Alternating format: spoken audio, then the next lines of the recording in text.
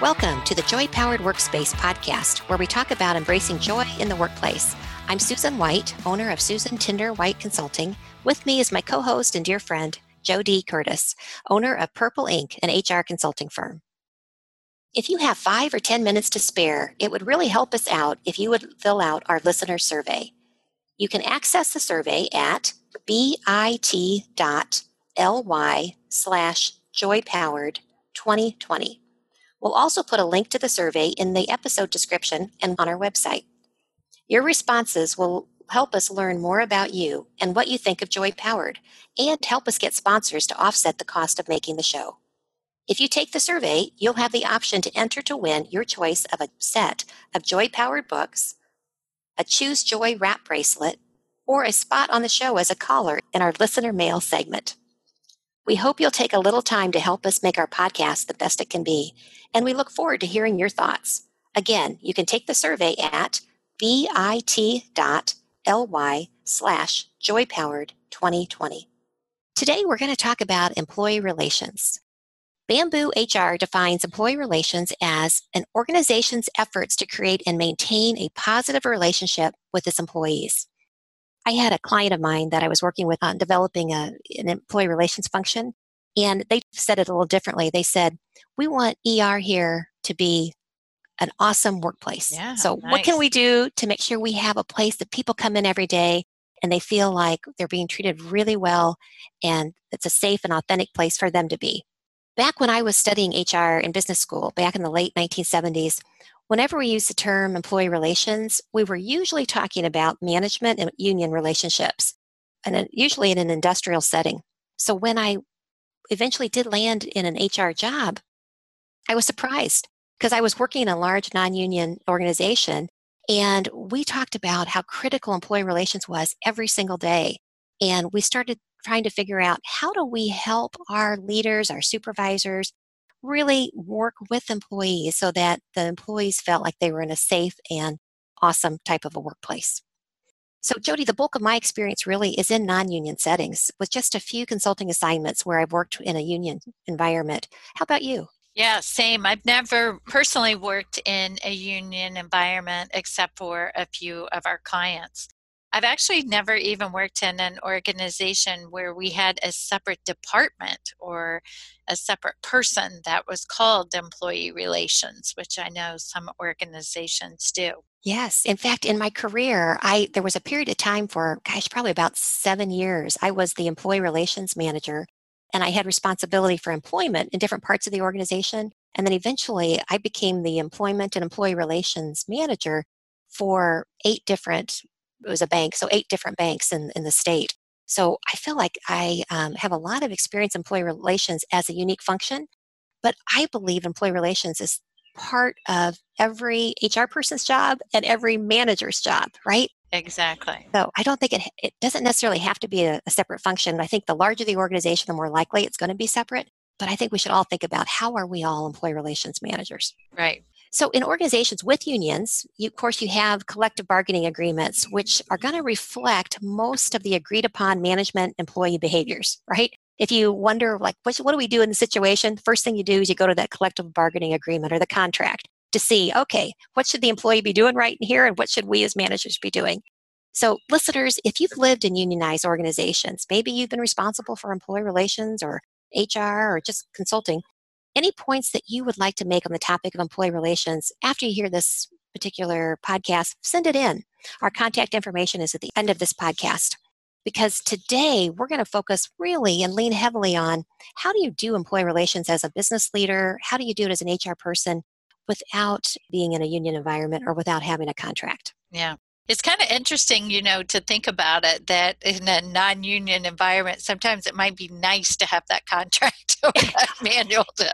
What do we do about that one? How do we agree? So it's nice to know that we've got a rule book to follow, because right.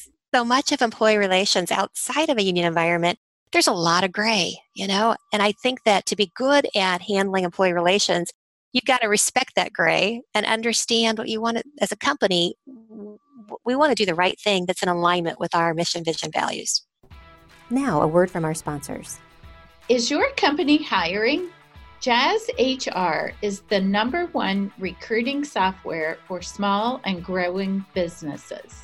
Say goodbye to outdated hiring processes like spreadsheets and inbox recruiting, and hello to powerful, user-friendly hiring tools designed to streamline your entire candidate-to-employee journey for as little as $39 a month. Get 1 month free when you sign up at info.jazzhr.com/joypowered. That's info.jazzhr.com/joypowered. So if you're an employer and you haven't never viewed employee relations maybe as a critical function or a component of your HR function or your leadership team, where do you start?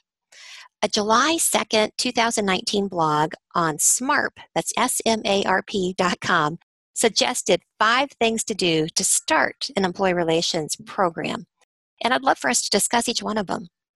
So, number 1, they suggest you start with a set of good policies that describe your company's philosophies, rules, and procedures for handling issues that arise in the workplace. Now, I think that makes sense. Like, what are the types of things that you're seeing or facing? Employee behaviors, management practices you feel like maybe are not that effective? Start there. What's not working? And decide what policies do we need. Yeah, so it's not likely going to look like a union contract, right? But at least Right. sort of those basic guidelines that you can refer back to. How do we want to handle this? Or what's typically they're more general than you might have in that union contract, but guidelines, I think, is a good rule. And there's so many sample ones available out there. If you belong to SHRM, going to SHRM.org, they have beautiful suggested sample policies to give you ideas as HR professionals. But don't feel like you have to reinvent the wheel. Talk to other companies that you align with, you know people at, and take a look at what type of things do they include in their handbooks and their HR policies. Yeah. Number 2 was to focus on things you can do as a company to demonstrate to employees how their jobs align with your mission, vision, and values, which I think is so powerful as well. I particularly I worked for an organization for 15 years that was very focused on company values. And when we would have issues or questions, we regularly went back to say, let's look at our values and let's talk about this issue with respect to the values of the company. So many times companies select values and they put them up on the wall or they make a nice handbook about them, but they forget to go back and have those conversations and connecting people back to the values. So I really like that one. I do too. Number 3 suggestion, create multiple two-way communication vehicles. And so I think if you want to have great staff relations, your employees need to hear from you a lot. They need to know what's going on, and you need to hear from them. Like, what is it like on the front line? What's working in your job? What's not working?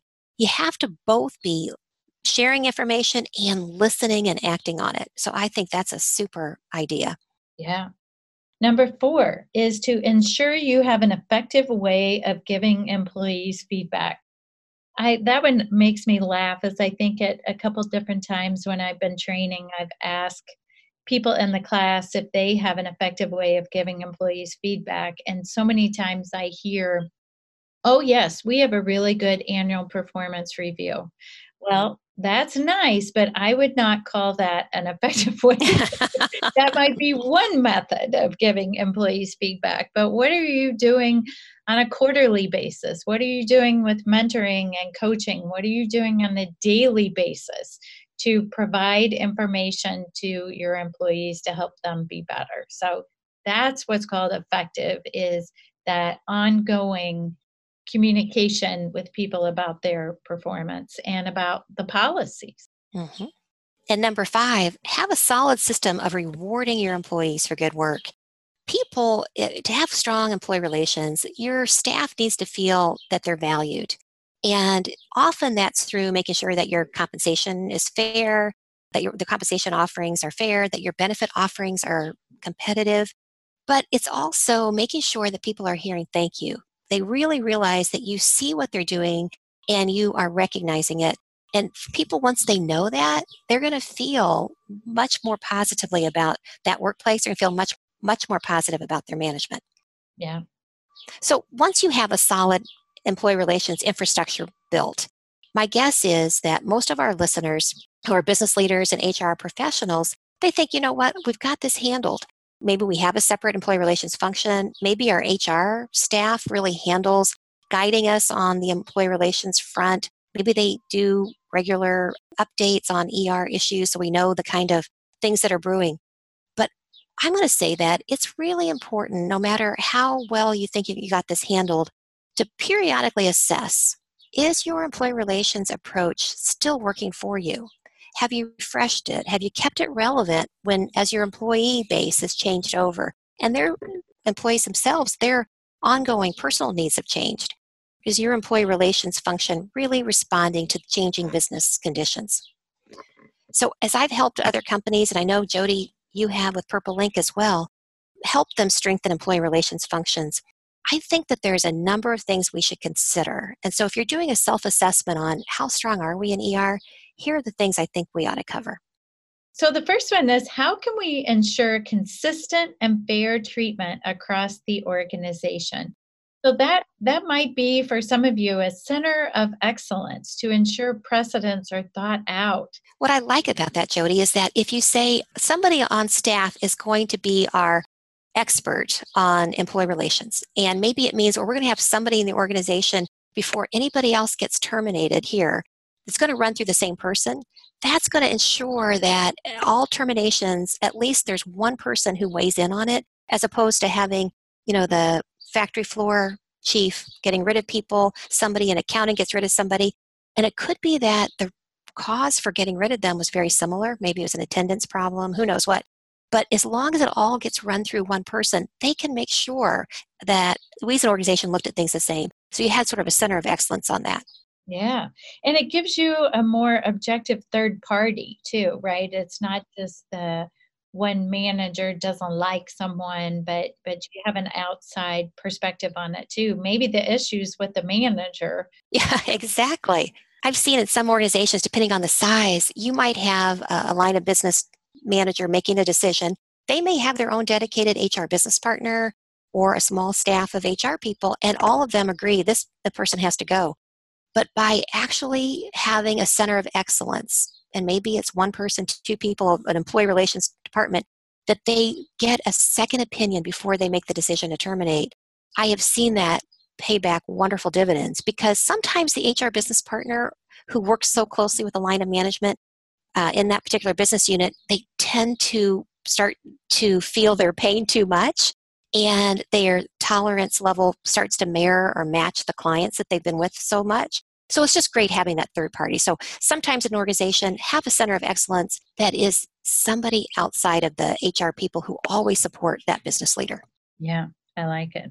The second thing I think you ought to consider when you're doing your assessment of how strong and viable is my employee relations function is think about, is my employee relations function or person, if you're HR and you're doing the role, are they running good, tight internal investigations? Do we have somebody who's really a good subject matter expert on looking inside the organization when somebody raises a concern or an allegation perhaps of discrimination or of harassment or of just not being treated fairly? Do we have a place in the organization that the employee's going to feel and know they got a fair shake, that management may not like necessarily the results, but they're going to respect that it came from somebody independent? That's what having a strong employee relations function or person or somebody who wears that hat brings to your work environment. Nice. The next one is employee relations issues tracking. Now, this might be, depending on the size of your organization, something kind of informal, or that the employee relations team realizes, wow, we're having a lot of issues around harassment or around absenteeism or around people being late to work. But also, I worked with one of our clients for about 6 months, a larger company where they had a software system to track. People could prepare tickets around certain questions, and then the software system would track those, so you could tell, wow, we're having numerous issues in this particular area, in this particular department, in this particular business unit. So the software itself was tracking it for him. And it was a very sophisticated system to do that. So however you track it, I think really important to be able to share that information with leaderships to get in front of those issues. Maybe training is needed on some of those hotspot issues as well. I think that's so smart. I'd worked in a large organization where we did build our own issues tracking, and it enabled us to get out of being in the reactive mode. So yes, we have an issue, we fix it, issue, we fix it. It enabled us to pull things up from the granular to a larger perspective to say, okay, we really do need to figure out how to train our managers better on XYZ topic. Or maybe we need to remind employees of XYZ policy because it keeps popping up.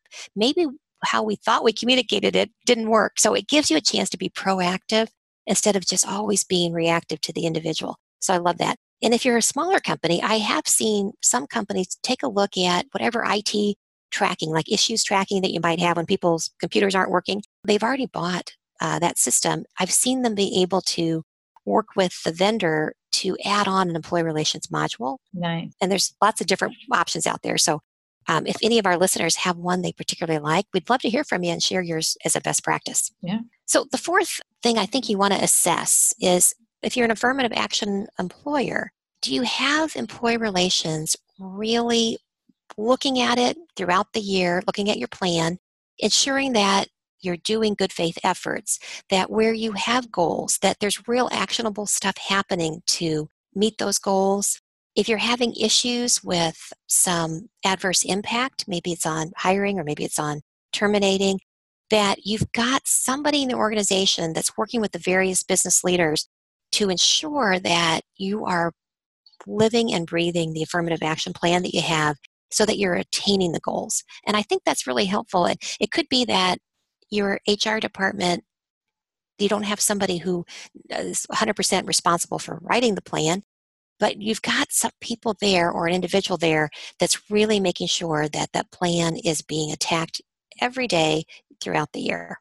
Yeah. The next one is to have a central point of contact on equal employment opportunity charges. So again, an area where one person can see the types of issues that are coming in, the number of issues that we have. They can work with attorney demand letters, employee complaints, sort of an ombudsman of sort that ensures people can bring their authentic selves to work and they know that there's a central point where these will be handled. That's right. And if it's not called employee relations, maybe if you're an HR director and it's your HR department of one, that people know that's really critical to your job. Employee relations is a critical function, including when people have got concerns. You're a safe place. The next thing is for employee relations to have really strong one, you have to think about your management training. And it's lovely if you have a separate training group or somebody who's responsible for it. But if it's you, it's making sure that you are educating supervisors on how to create and maintain awesome workplaces. It's making sure that managers, maybe once a year, you talk about, here's the issues we saw last year. And so as a result, here's the type of fortification we're going to do, the topics that we're going to tackle each month or each quarter this coming year to make sure that we have a workplace where these types of things don't happen. Here's what we're going to do, the positive side. Right. I like it. The next one is around diversity and inclusion, which, many times our employee relations issues could be centered around diversity and inclusion issues. And that could be a lack of training to the managers, which you just talked about, but also just a sense of not just having goals around hiring people or bringing in diverse populations, but making sure that we're including people in the conversations. We're not, I've heard so many times people say diversity is bringing people to the party, but inclusion is asking them to dance. So are we really making an effort to bring in people with different backgrounds, different experiences, different thoughts and ideas, and then giving them the opportunity to voice those different ideas and opportunities and making them feel they're in a safe space while they're there. Fair enough. And we talked about employee relations will often think about the management training that needs to be done, but also employee education.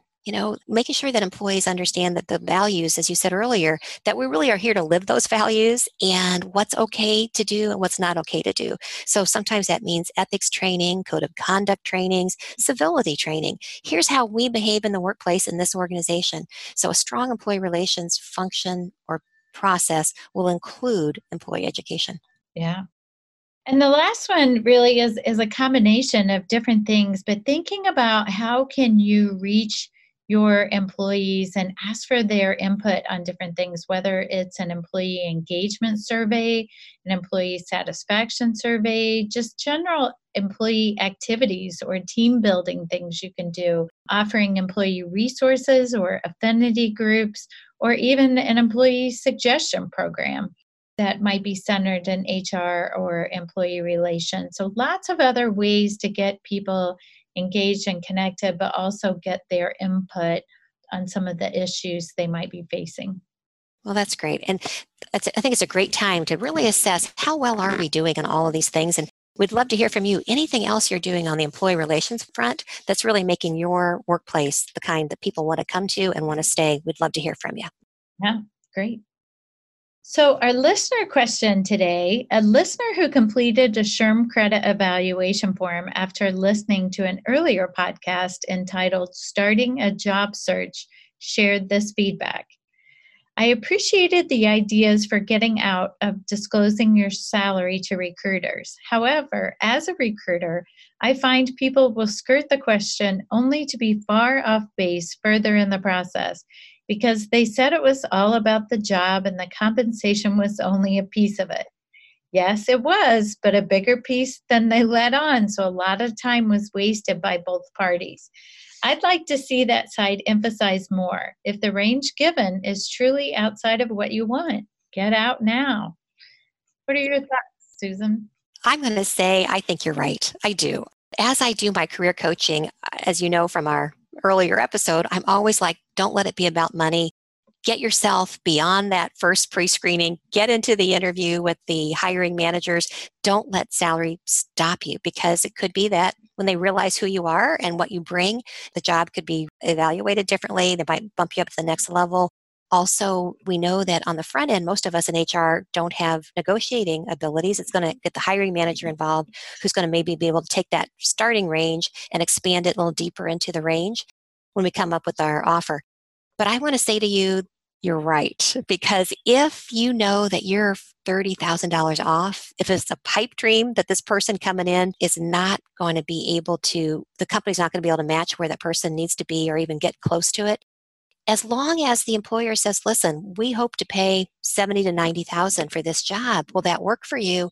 And if the person says yes, but they really want 120, you're right. The candidate should get out now.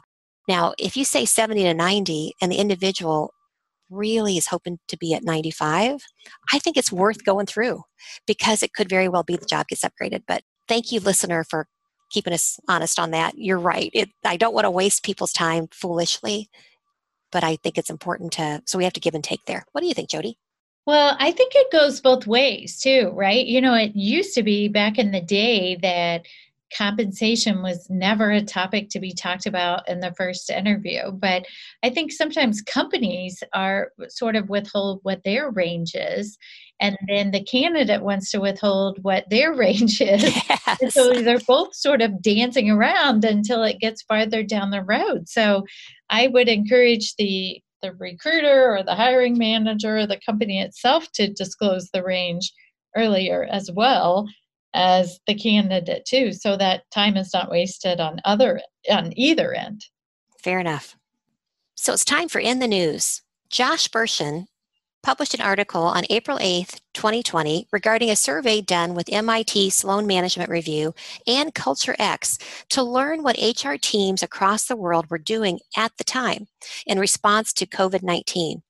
I think as we continue to learn lessons from this pandemic, we will reflect on how integral HR was to the ability to pivot and handle probably the biggest interruption to business operations that we've seen in our lifetime. So remember, this was back in April of 2020. The top 5 topics on the minds of HR professionals at that time were, number 1, the health of their employees. And that, Jody, doesn't surprise me at all. I think that most people in HR are very caring people. So they're concerned with keeping their staffs healthy. Number 2 on the list was transition to remote work. It was wild how fast people had to get laptops in people's hands, get people safely at home so that they could work out of the quarantine in their homes to the degree possible. Third one was create engagement with their staffs working remotely. I heard that from a lot of business leaders and HR professionals. How do I keep people feeling engaged when they're all, or many of them, are working from home? Number 4 was protect employees' jobs. I think figuring out how do we make sure there is a workplace still in existence for people to come back to, especially when they had to furlough or temporarily lay off people. And then number 5, worry, of course, was the continuity of the business operations, right? How do we make sure that we keep going, because many of us have clients that we need to serve? How do we keep it going? We've got some people working from home and some people not being able to work at all. So Josh stated that before the crisis, fewer than 50% of companies had remote work programs, and didn't that change overnight? Josh said one of the most important HR capabilities that was tested during this time is agility. HR departments had to build a crisis response muscle, learn quickly how to distribute authority and coordinate activity, and implement real-time data collection, listening, and communication programs. An amazing time in our history. It certainly is, certainly is. A lot to learn from those quick departments who could be super agile and make that happen quickly. Mm-hmm. Well, thanks for listening today. We hope you tune in again and make it a joy-powered day. Thank you. Thank you for listening. We hope you enjoyed the Joy Powered Workspace podcast. If you like the show, please tell your friends about it and let us know what you think of our podcast by rating and reviewing us on Apple Podcasts. It helps new people find our show. The Joy Powered Workspace podcast can be found on Apple Podcasts, Spotify, Stitcher, or wherever you listen to podcasts. You can learn more about Joy Powered and find our books and blogs at getjoypowered.com. We're at Joy Powered on Facebook, LinkedIn, Instagram, and Twitter. Sign up for our monthly email newsletter at getjoypowered.com/newsletter. If you have comments, suggestions, or questions about anything related to business or HR, you can leave us a voicemail at 317-688-1613 or email us at joypowered@gmail.com. We hope you tune in next time. Make it a joy-powered day.